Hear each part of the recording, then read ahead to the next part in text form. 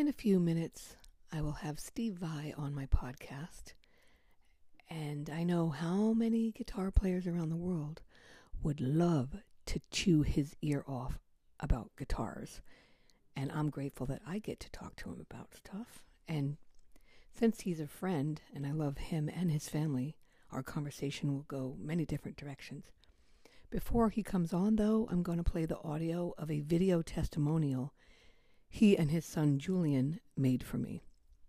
In the video, he's laying on a massage table, getting a massage from Julian, who works for me. So Julian is a dot-bot. And so the video is so cute, and I wanted to take the audio from that and play it for you. So you'll hear that before Steve comes on and talks to me. I hope you enjoy it. And Steve personally picked the music at the beginning of this podcast and the end. So keep that in mind.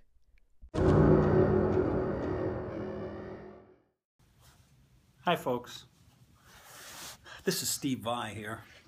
I'm getting a massage. I wanted to tell you about Dr. Dot. Dr. Dot is a massage therapist, and she's rock and roll to the core. And she actually has these minions all around the world that go out and give massages. They're called dot bots. That's what a dot bot is. A person that goes to your house and does a massage. And all you got to do is go to drdot.com. That's DRDOC.com. And just order yourself a little vacation, a little bit of paradise, and have a dot bot come and visit you, just like me. It's nice. As a matter of fact, I have what I call the Vai advantage. I have a dot bot that lives in my house. That's right. It's my son, Julian. That's right. The Vai advantage. You rock, Vai. You rock Vai. No, you rock, Vai. No, you rock No, Vai. you rock, Vai. Nah, you rock Vai. No, you rock, Vai. Yeah. You rock, Vai. All right, we both rock. Okay.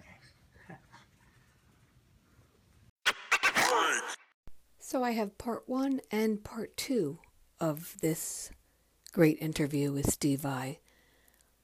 In part 1, though, there are some sound issues because I was getting to know the Anchor app on which my podcast is hosted. And unfortunately, sometimes it sounds like I'm speaking over the guest or the guest is speaking over me. And that was not the case. It's just a sound synchronizing issue.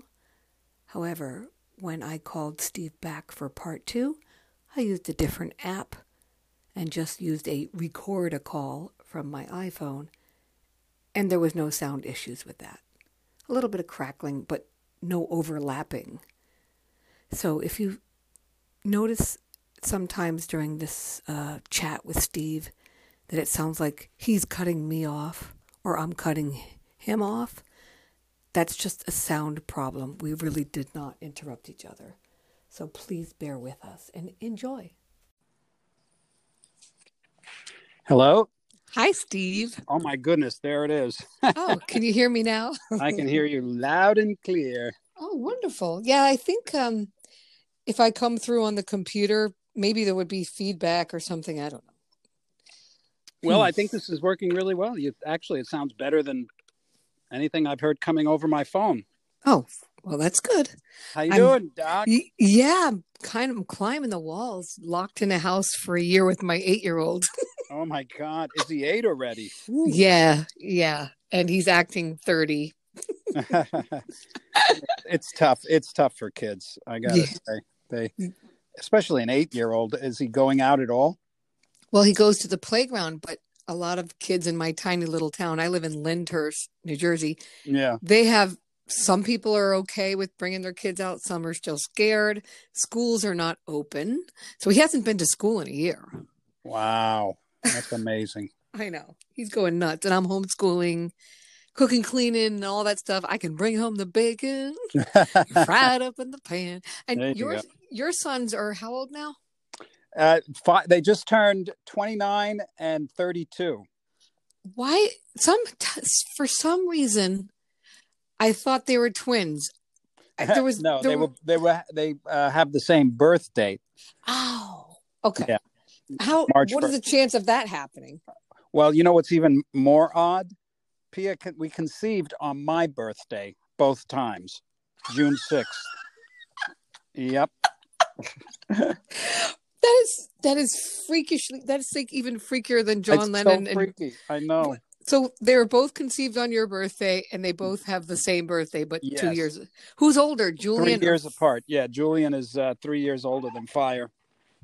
And how did the name Fire come about? That's great. great. It's interesting. Billy Sheehan, right? Yeah. He had a friend that he grew up with, and the guy's name was Fire. Of course, it was a nickname, but I thought it was a really cool name. I named my son Fire. It is. I hope he didn't get teased at school. No, you didn't. You don't tease Fire. Are we on right now? Yeah, we're Okay, rolling. Great. Oh, good. And what's funny with his name?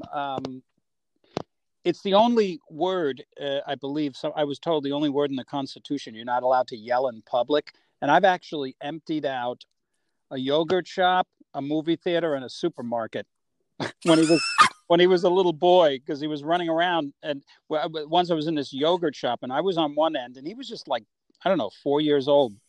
And he was standing by me, and then for some reason, he just ran, and we were on Ventura Boulevard. He ran across the store and out the door. And I thought he was going to run into the street. And I just started screaming, Fire. Fire, fire, fire. And people are just freaking out. They're running out. It happened in a supermarket, too. This sounds like a Curb Your Enthusiasm episode. Yeah. But then when he was, his first name was actually Keenan Fire Vi. And, but we just called him Fire. And then when he was 12, he discovered that his first name was actually legally Keenan. Mm-hmm. And he demanded that we change it. So Keenan, that must mean Pia must be Irish or something. Oh, I just like the name Keenan. Oh. Pia is Swedish and Italian. But so we changed his name legally. And then I remember when he was like 16, he came to me and goes, "Hey, Dad, thanks for naming me Fire. That's really cool." The chicks must like it. I mean, oh yeah. I mean, your sons, by the way, first of all, they have Steve Vai as a dad and Pia, the hot mom, and then the cool names. That you must have to sit on the porch with a shotgun. Well, they're good kids. They're gentlemen. They had great friends. They've got it real together. When they were growing up, they had Julian had tons of girlfriends, just going back and forth and back and forth. I'd see them going, and then they started to get a little older, and then they're like 18 and then 21, and I'm like, holy, What do you mean they were older than him? No, he was, because he was getting older. Oh, okay. Yeah. Well, he's tall, handsome, and he gives a mean massage. So that's very true. Did he was going to become a nurse as well, right? Which means he would be surrounded by women 24/7. Right. Exactly. Yeah, he did that. He was going to do that. He wasn't, like a lot of youngsters, he wasn't quite sure. He went to massage therapy school. He graduated from 2 schools for that. And then he, wanted to get into the medical. He was considering a doctor, but just the amount of study and stuff. So he discovered that being a nurse was interesting, so he went to school for that and got everything for that. And then decided to do ultrasound, so he went to school to be an ultrasound engineer.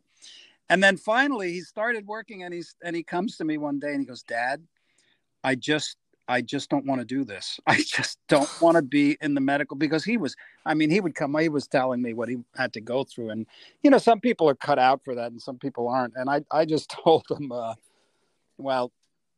don't ever do anything that you don't want to do. It's not worth it. Why? Well, the thing about ultrasound, he would have to be in the dark 99% of the time. That's a drag. Yeah. No, what he does now, he's infinitely happier. Well, he's still doing massage, right? Because when I need him to go massage a rock star, I mean, he works somehow for me sometimes. Oh yeah, he does that. But what he does that he really loves, we sat down and we said, okay, well, what is it that you want to do? Let's kind of put down some parameters. He said, well, I want to be able to make my own hours. Okay. Mhm. I want to be able to make a lot of money. Okay. Who doesn't?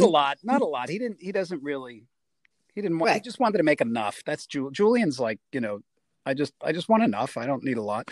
And I just want to do something I really love. I want to just be surrounded by love, So you know what he does? Mm. He's a dog walker.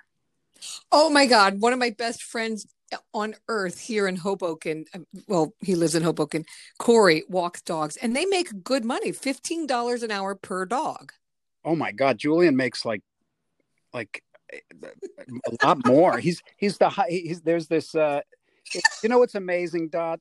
My What? son, I figured, okay, he wants to be a dog walker and checked off all the boxes. He makes his own hours. He's surrounded by love all day. These dogs love him. And he started with this site called rover.com, and he became the #1 dog walker on the site, all of LA, the highest paid. He's the highest paid. Well, he better be packing heat because apparently people are mugging dog walkers now. I don't know. Well, maybe Lady Gaga's. But what's great is this stunned me. So he just works in his area here. He makes a lot of money. He loves it. Like these dogs, he's so suited for it. He's perfectly suited.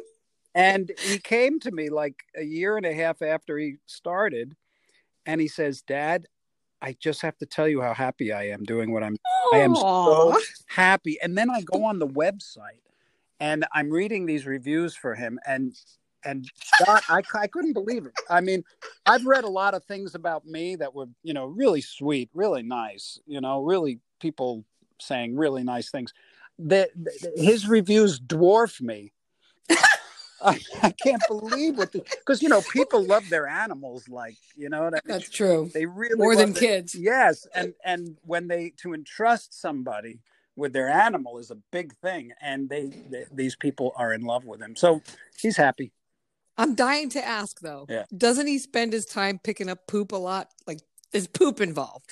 Oh yeah, but he's got it down. You got to see him. He's got all this gear, and he's got his suntan. Well, no wonder he's too busy to go massage my rock star clients. He's too busy hanging out with pooches. That's cute.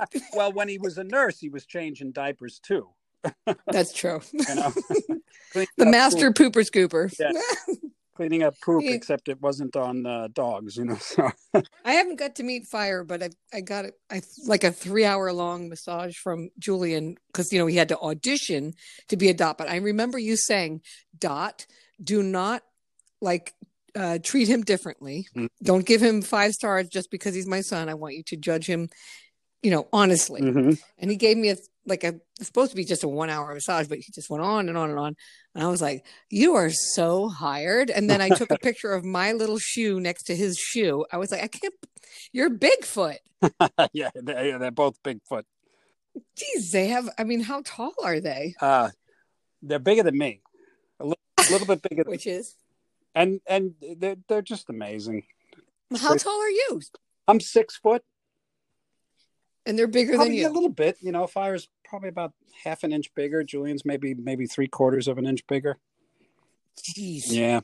You must be beating the girls off with a stick there. Well, Julian is madly in love with a girl. He has a girlfriend. And Fire's more like the quiet. Fire works with me. He's really smart, and he for years I taught him publishing, and he deals with all my publishers, and he deals with my catalog. He deals with all the merchandise. He's very smart and very. But he's not playing guitar. No, they don't. They don't play. Neither of them play. They don't want to have anything to do with it. He's doing the books, and Pia. She's not in a punk band anymore. No, how did you meet Pia? Oh, I met Pia at Berkeley when I was going to school in Boston. I was 18. She was 18 or 7. No, I think I met her. No, I was 18. She was 17, I think. And we met at Berkeley, and Berkeley, there's like there's literally 80 guys, at least back then, 80 guys for every one girl.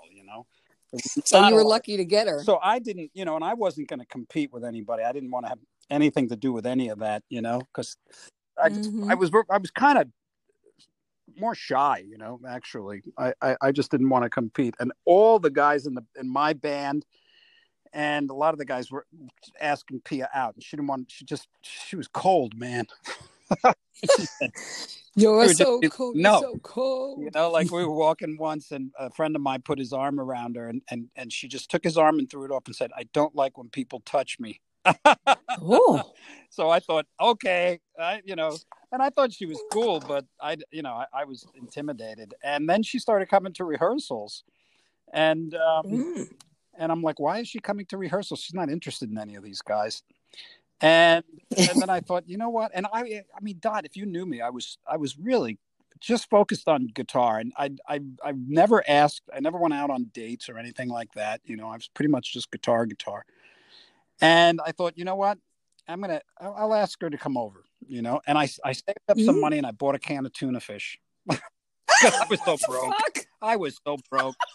And I saved, and I bought tuna fish and some mayo, and I said to her, we were rehearsal, and I was packing up, and everybody had left the room, and she was just sitting there, and I said, hey, I got some tuna fish. You want to come over and I'll make you a sandwich?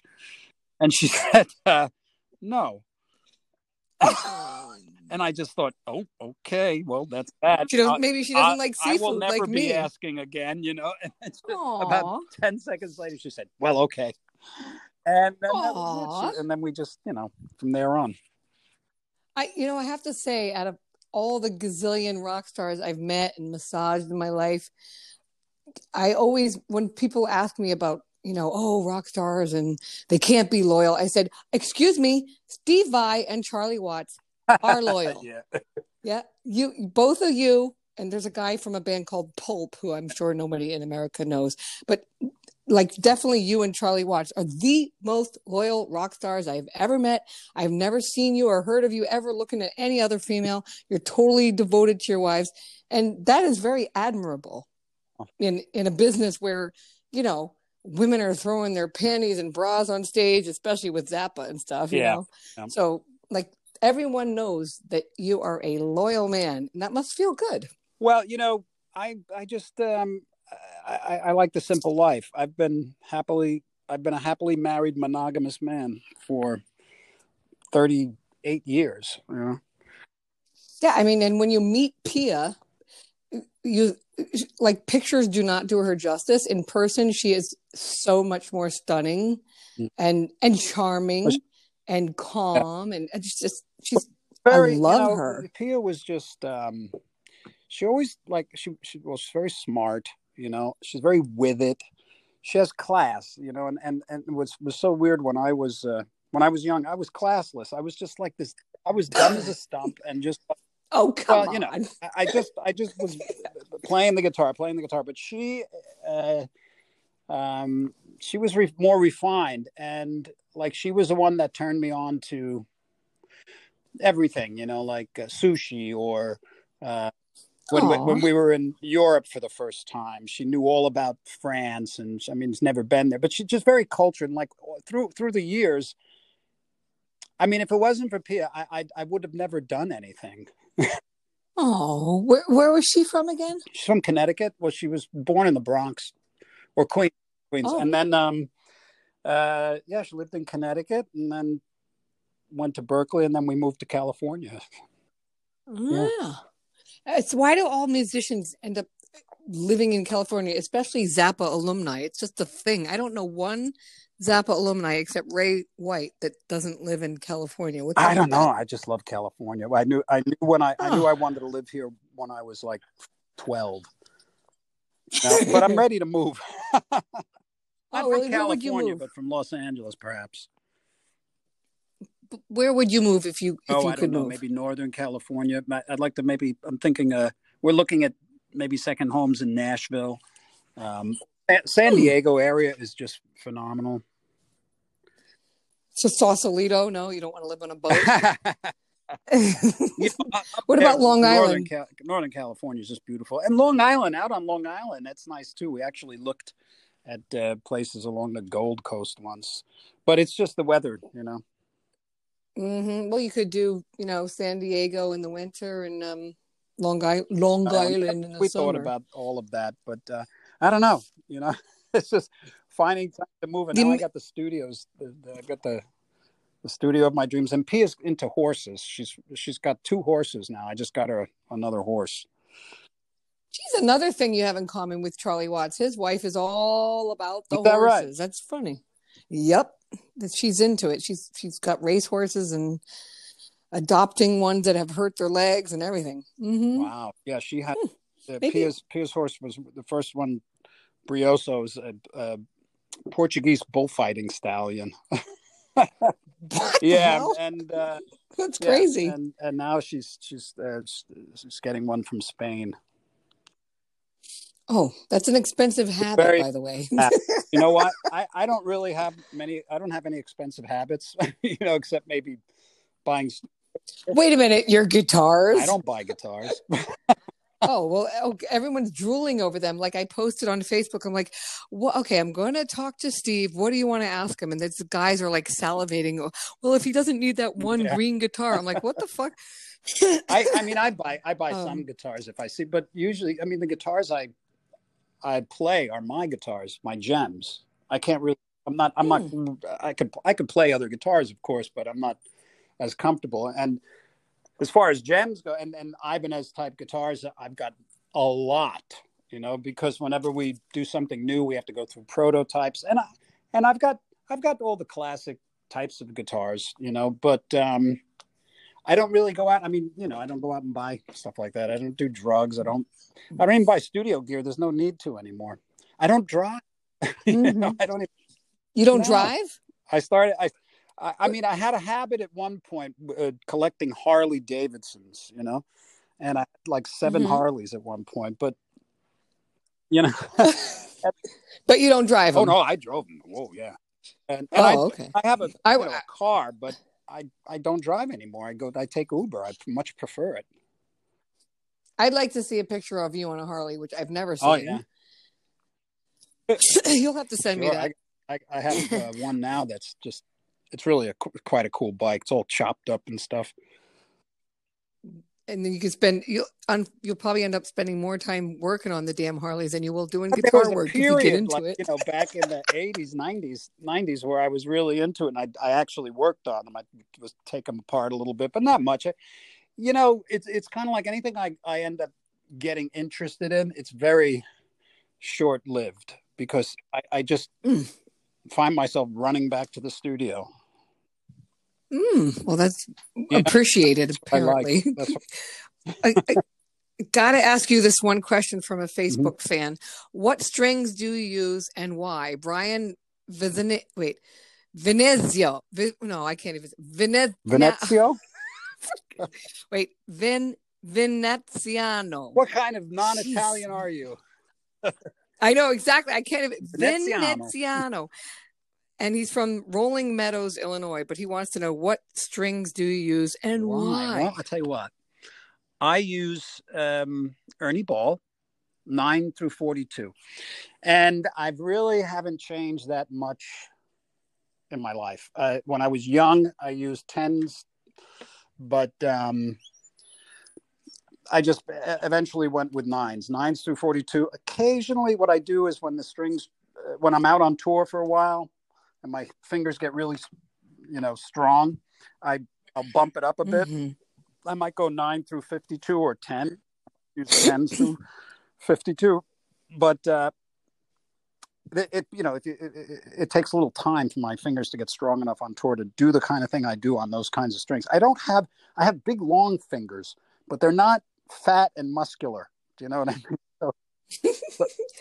Well, didn't Jimi Hendrix have the same kind of fingers? No, long and nearly thin? As long as mine, but they were long and but wait, your fingers are longer than Jimi Hendrix? I believe so.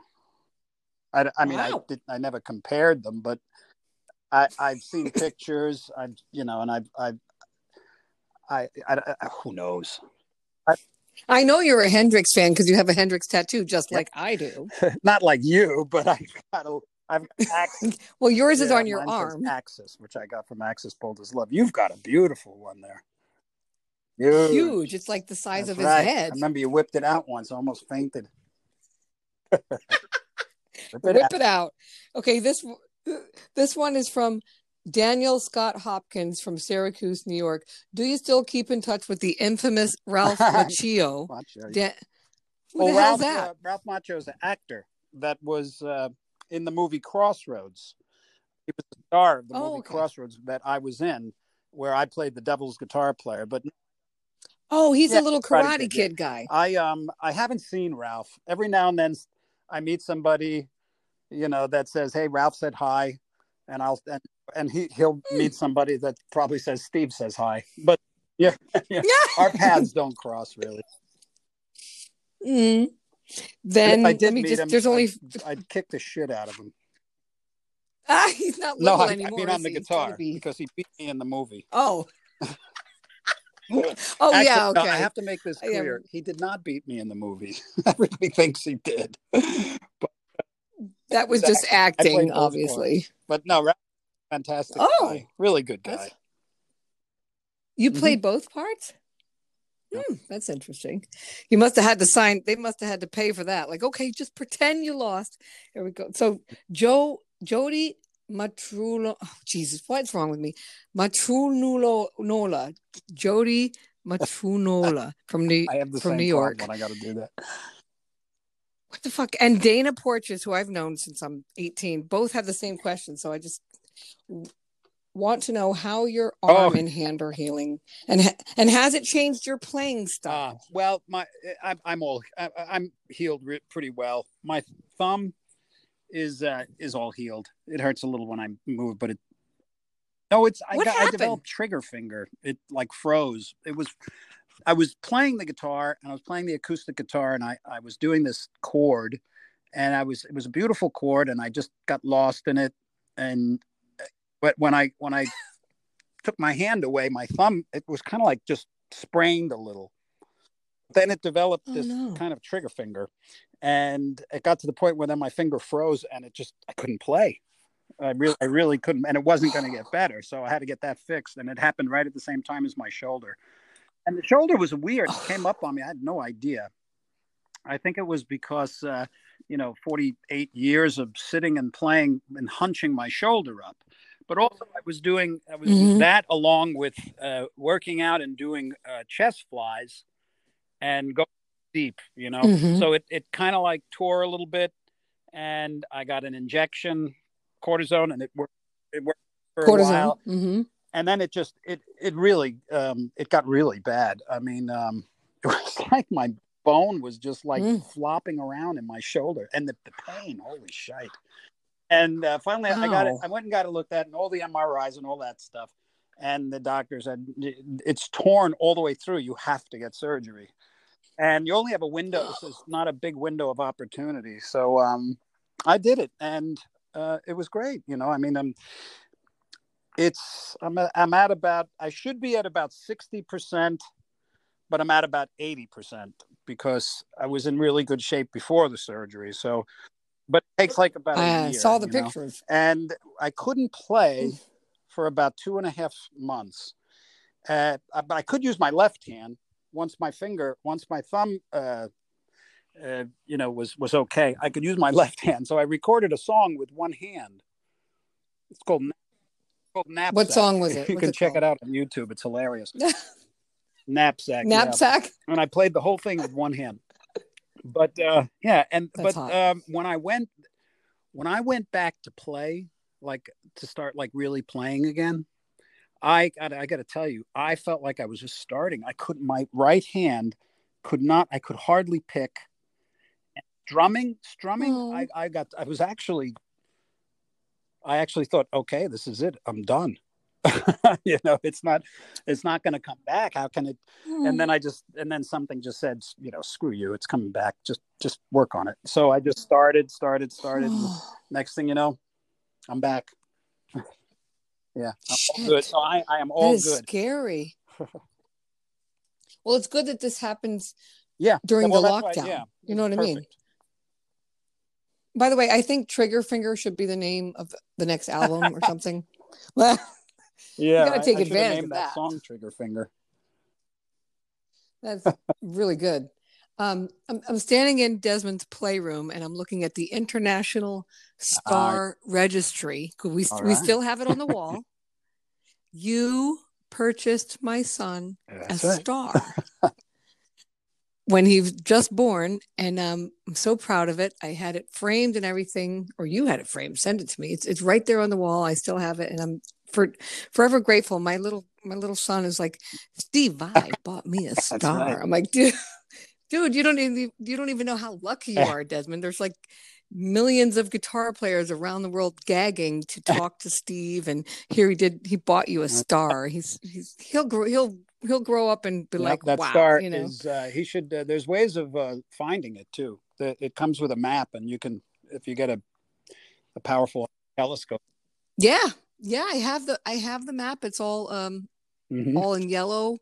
It has the exact location and stuff, and it says, "Congratulations, your place in the Cosmo," from Steve Vai. Stephen Pia Vai says that. That is so sweet of you. We're very grateful of that. Kind of cool to have, I guess. You know. Absolutely.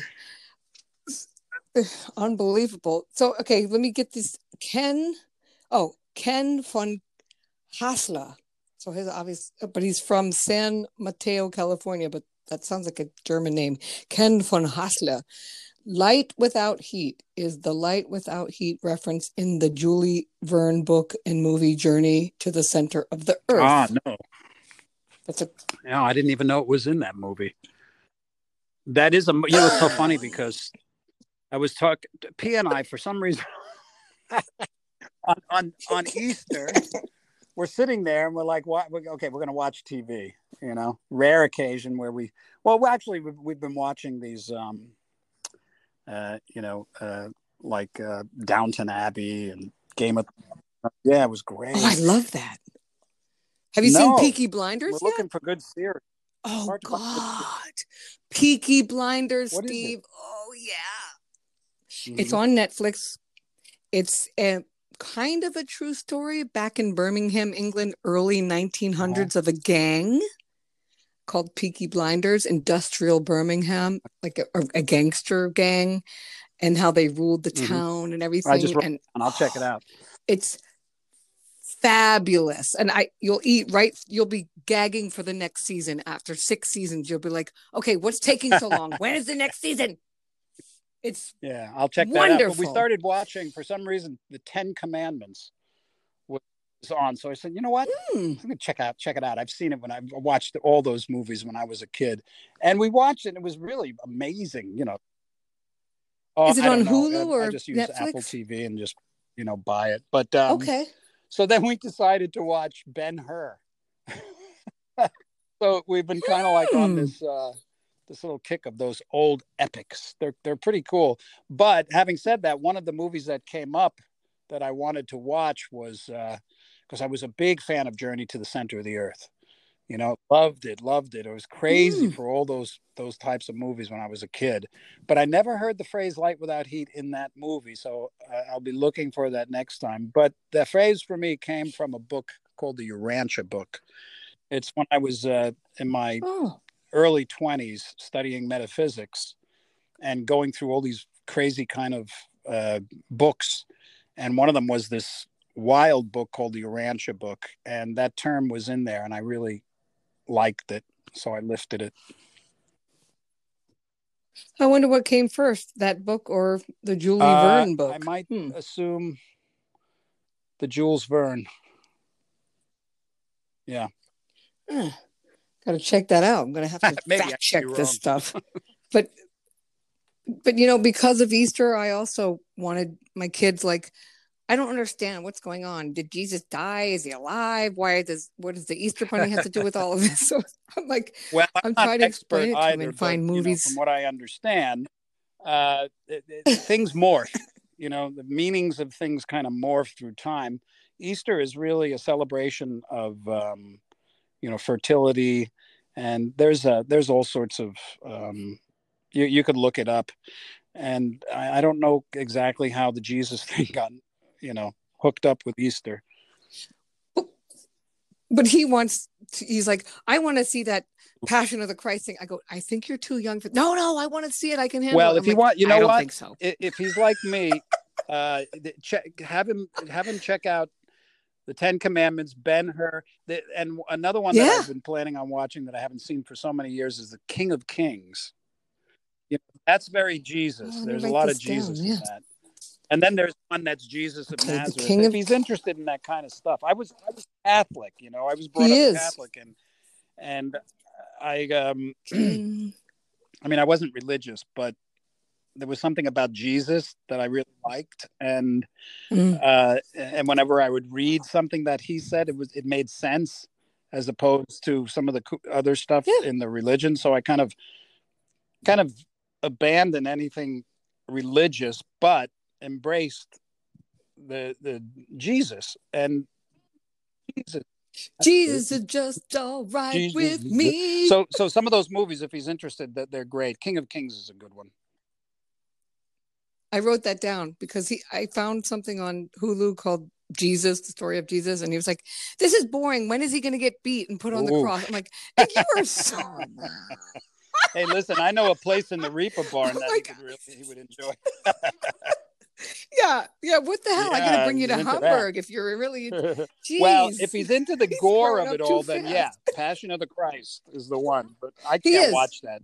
He is. He's really. Yeah. He's into gore. He's into gore. Everything's Halloween. He's want to watch how people make those fake. The gore makeup where people look like he's into that stuff. So he's probably going to work on movie sets with gore. So that's what he's into. Okay, here's one. Which drummers are your favorites and what makes them stand out? Cyril McKinnon from Calgary, Canada. Drummers, I didn't realize this when I was younger, that they all have sounds. They all have a sound. They all have a groove. They all have different communicative abilities. So I like the ones that have a good display of all that. Someone like Jeremy Colson, the drummer that I've been playing with for many years in my band, he's well-rounded. He the thing that I like most about him, he hits really hard.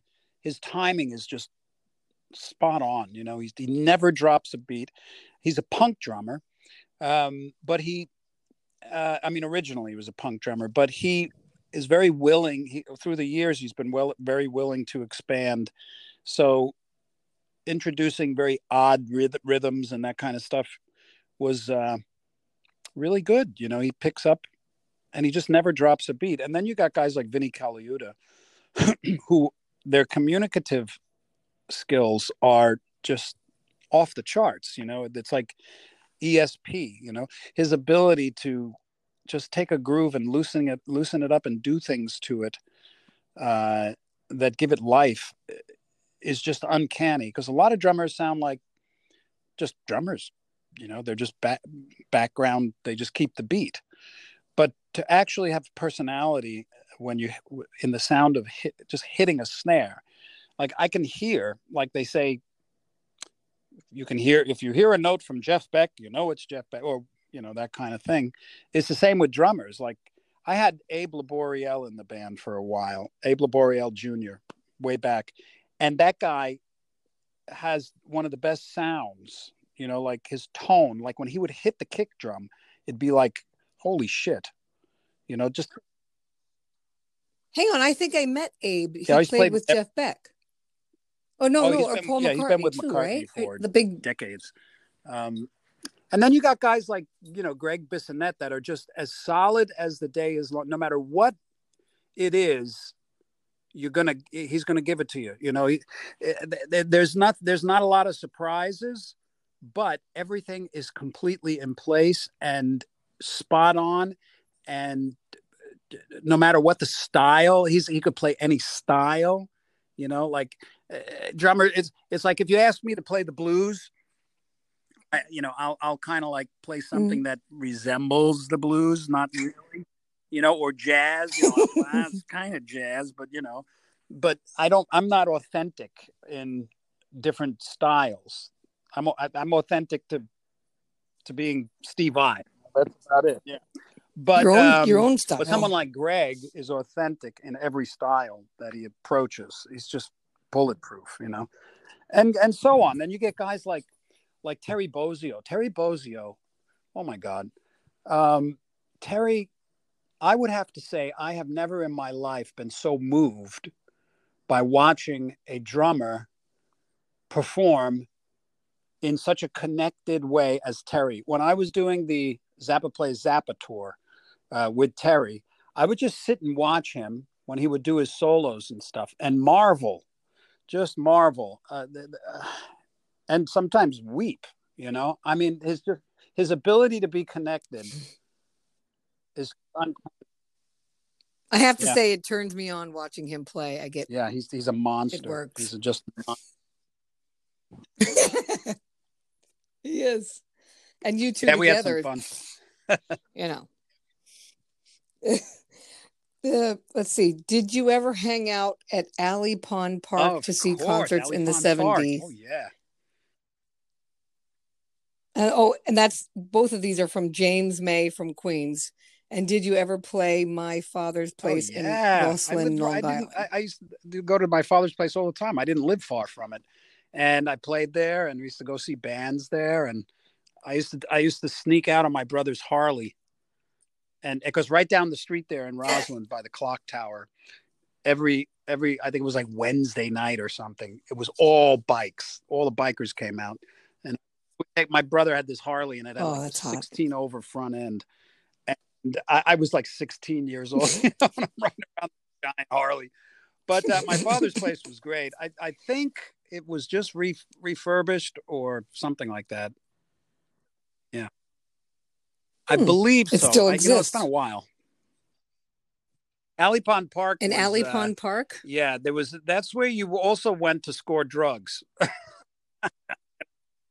But all those places, the bad boys area. I lived right. I used to be able to walk to the Nassau Coliseum, and we'd go to Madison Square Garden too. There was all that, and Hofstra Playhouse was right there, and the Calderone Concert Hall. I mean, there was such a great place to grow up on Long Island.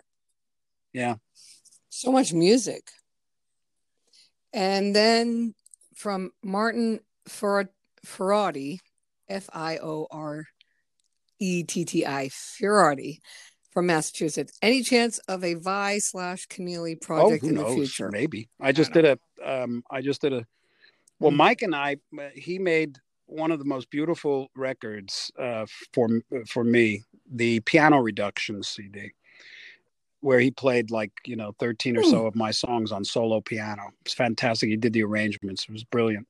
And I played on Mike's last record, like a full-on project. I don't know. Oh, and you guys you fit perfect together, you know.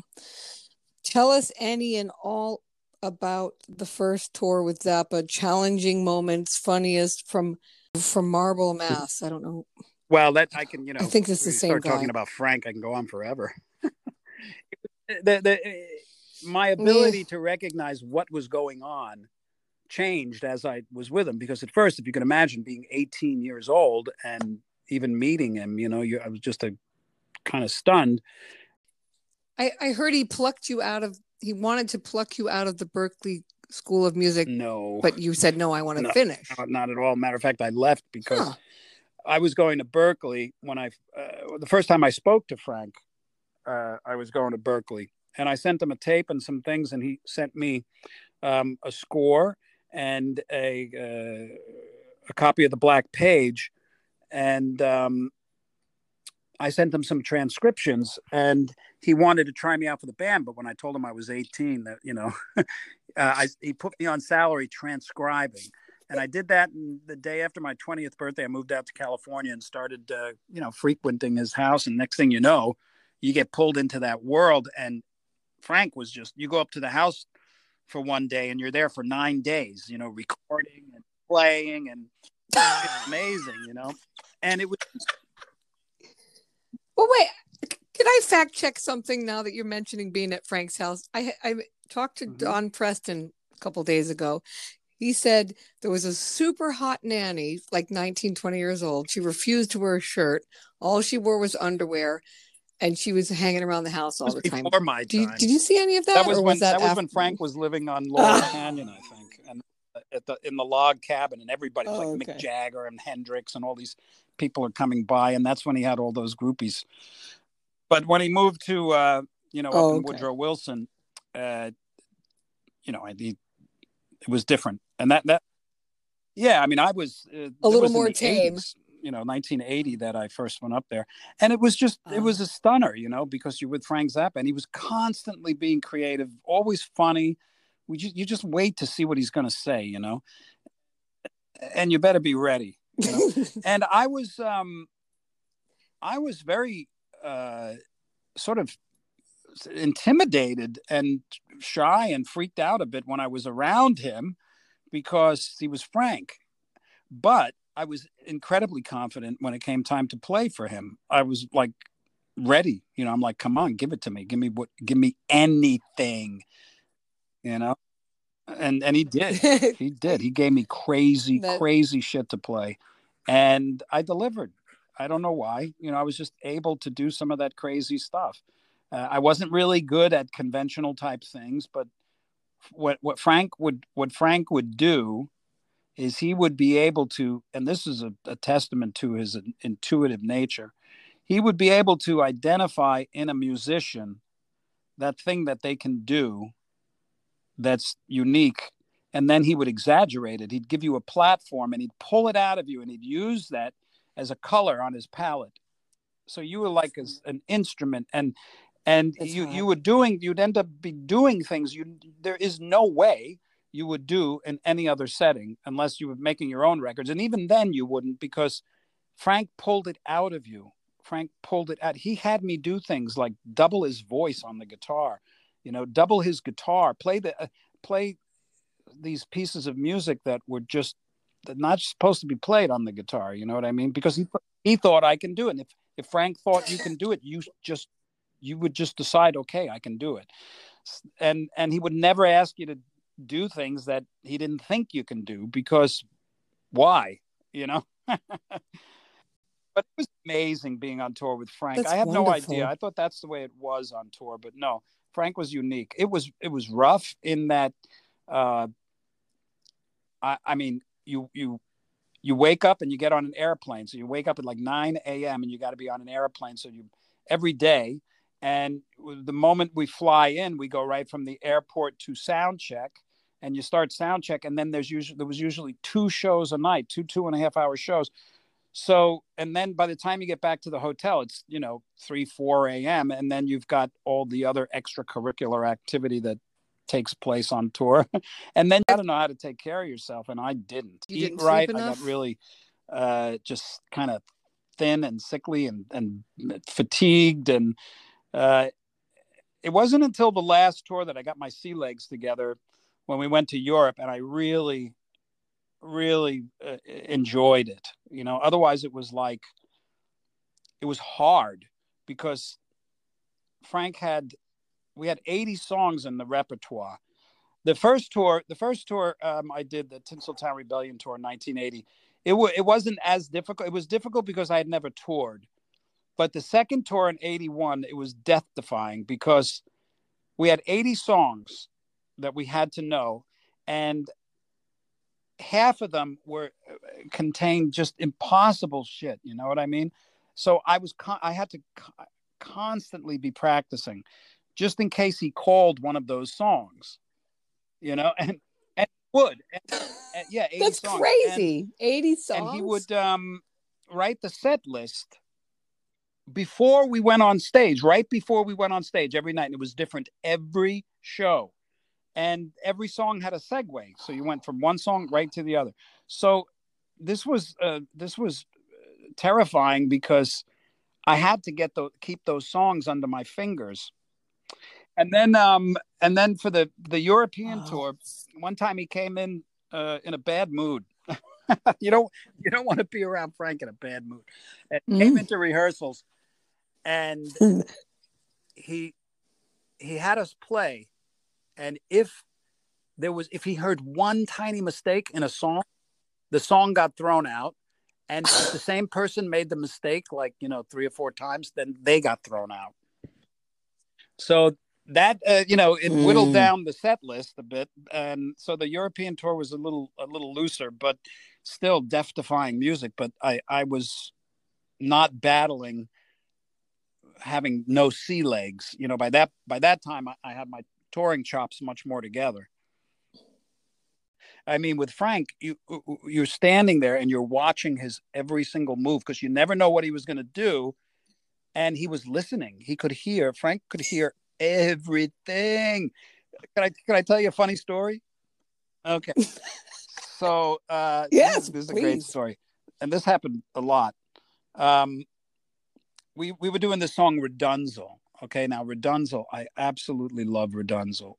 I used to adore playing this song. Oh my God. And he gets the melody, and it's just this big, long, endless, and completely inspired, genius, voice of God melody. Okay. Except this one little part. This one little part was so difficult because I only had 22 frets, and it required notes that were 3 frets higher than the last fret on the guitar. And everything was eighth notes. It's like da da da be da da, and then the eighth note whole part forever just goes boo dee da da do dee ba ba do dee do dee, and it's all these beautiful, weird but beautiful notes, and it just never ends.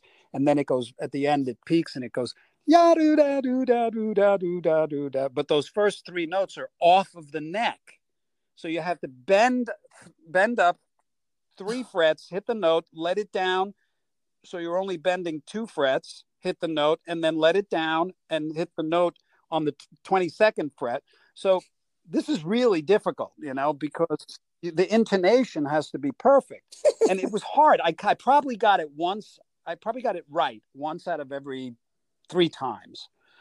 But I used to think, well, Frank, Frank's not, he's got all these other instruments going on, and he just stand there conducting, right?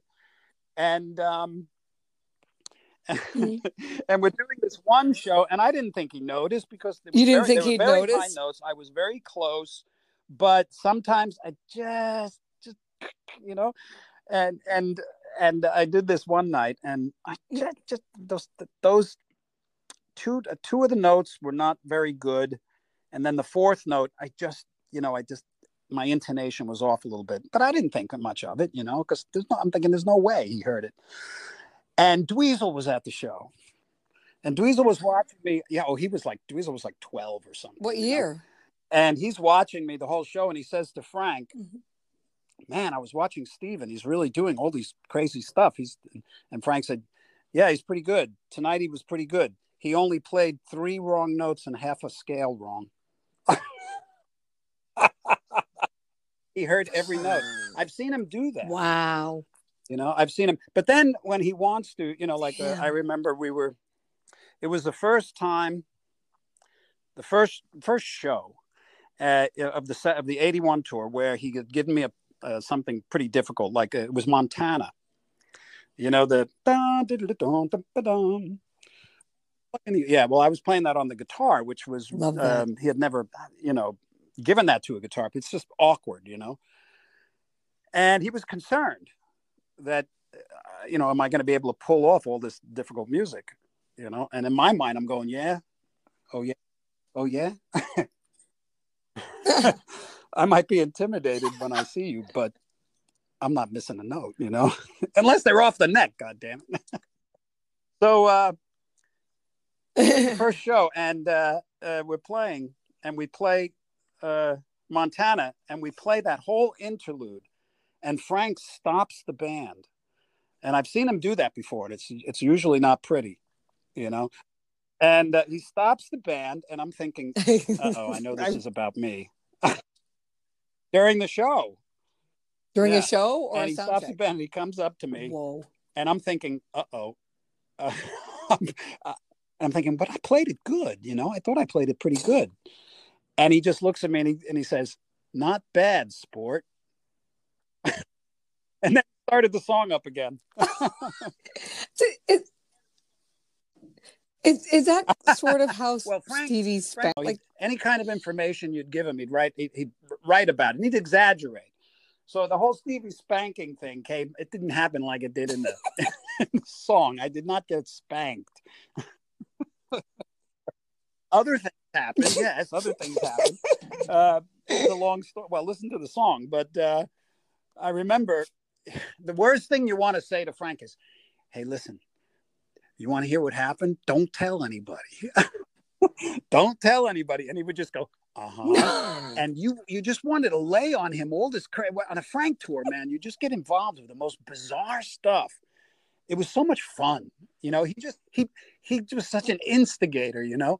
You just so the whole Stevie spanking thing was me telling Frank a story about what happened the night before, and him coming in the next day into sound check with a piece of paper going, "I could not sleep at all last night. I had to write these lyrics." And he wrote the lyrics to Stevie spanking. I don't want to get into the details, okay, but it was more like college, crazy college stuff. There was a girl, and she was stranded, didn't have any place to stay, and I was a nice guy and a gentleman, and I said, "Okay, there's 2 beds in my room. You can, stay in one of the beds." And she got in the room and pulled out a bag of tricks, and and I'm so young, I'm just like, yeehaw. He was just like that. He was an instigator. He liked all that weird stuff. Yeah, he was a hoot. I love that. So why would you not write a book? I don't know. I get asked all the time. I don't know. I mean, I could tell stories. I started this Patreon because I was looking for like a year, for like 2 years. I was looking for some kind of an outlet that I can start funneling all these things through, like website. My website wasn't doing it. It's not people don't go and visit websites, And we looked at all of these formats, all these different formats. And the Patreon one just seemed to work. Really, it seemed to work because I can upload all of these videos and stories. I've got this, it's called, but you should go and check it out. The first one is called, wait a minute. No, I didn't tell a Zappa story yet. But anyway, it's here where I feel comfortable telling stories. I've got this one segment. It's called Tall Tales. I only just kicked it off last week. And the first story in there that I'm telling is kind of funny.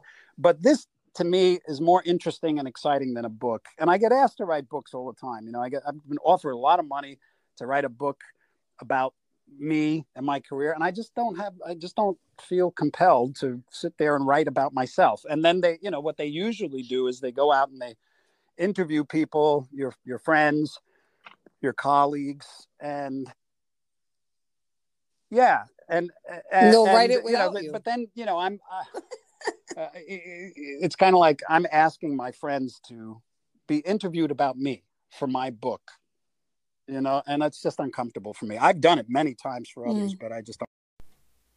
So this lockdown has been driving me personally crazy. I don't know. How about you? For a lot of people, it's been very challenging. That's for sure. And in the music, I would say, and this is just my observation, and of course I could be wrong, but I think the music business and has gotten hit harder than any other business, any other industry. I mean, musicians, first of all, are living hand to mouth, most of them, you know what I mean? And especially the crews, and yeah, like me and my massage company, I hope the touring industry will bounce back. Yeah. I mean, the musician community is very resilient, and, crew guys and stuff like that, they're figuring it out, but it was rough. I mean, when you're making a living from touring, and it just, everything ends, as you know. I mean, you were like, the great thing, I don't know if your listeners know what you do. Okay, listen, folks. They think I just massage rock stars. They don't know. Let me tell you something about Dr. Dot. I have been in more places on this planet than most people on the planet, because I tour and I love touring, love it to the point where I wanted to go. I made it a point decades ago to go to places no one has ever been. And I did on many occasions. I was the first American, so they tell me, the first American rock artist to perform in communist China, in Siberia, and many places, right? I was going down to South America way early, and Russia. I hit Russia in the early 90s. And so I've been around, and and I still enjoy doing that. And not my last tour, but the one before that, it was a big tour, the Story of Light. I did 257 shows in 52 countries, something like that. And no matter where I was, whatever the gig, Crazy. If I wanted a dot bot, there was one. I couldn't believe it. Your reach. I could be anywhere on the planet, and if I just sent an email, it'd be like, oh, okay, what time you want them there? And then these wonderful masseuses would show up, and I don't know how you network like you do, but it's pretty remarkable. And you're tough, man. You're thick. You are tough in a great way. And I am. Very I'm very rock regimented, and roll, very but I run it very professional, military. very on, no messing around. And it's fantastic. You perform a unique service unlike anybody else, and you're bulletproof with it and just masterful. Really great. I'm super grateful that you came on here and gave me some of your time. I love talking to you. Yeah, I miss you. I miss you too. It's very nice that you're doing this. I hope when you come out, back to Long Island and Jersey, that I get to see you and Pia and give you a massage personally. And I want to meet Fire. Oh yeah. By the way, you yelling Fire, that's the funniest shit I've ever heard. Oh my God. Yeah, that's true. That is classic. Okay, that cracks me up. Tell Pia I said hi. I certainly will, my dear. And you're doing great, and I'm looking forward to seeing you. And keep these things going. I know that they're very meaningful for a lot of people. Yeah. Okay, I'm going to call you soon for part 2, okay? Sounds great. All right. Love you, All right. Steve. I love you, honey. We'll talk to you later. Okay, bye. Okay, bye-bye.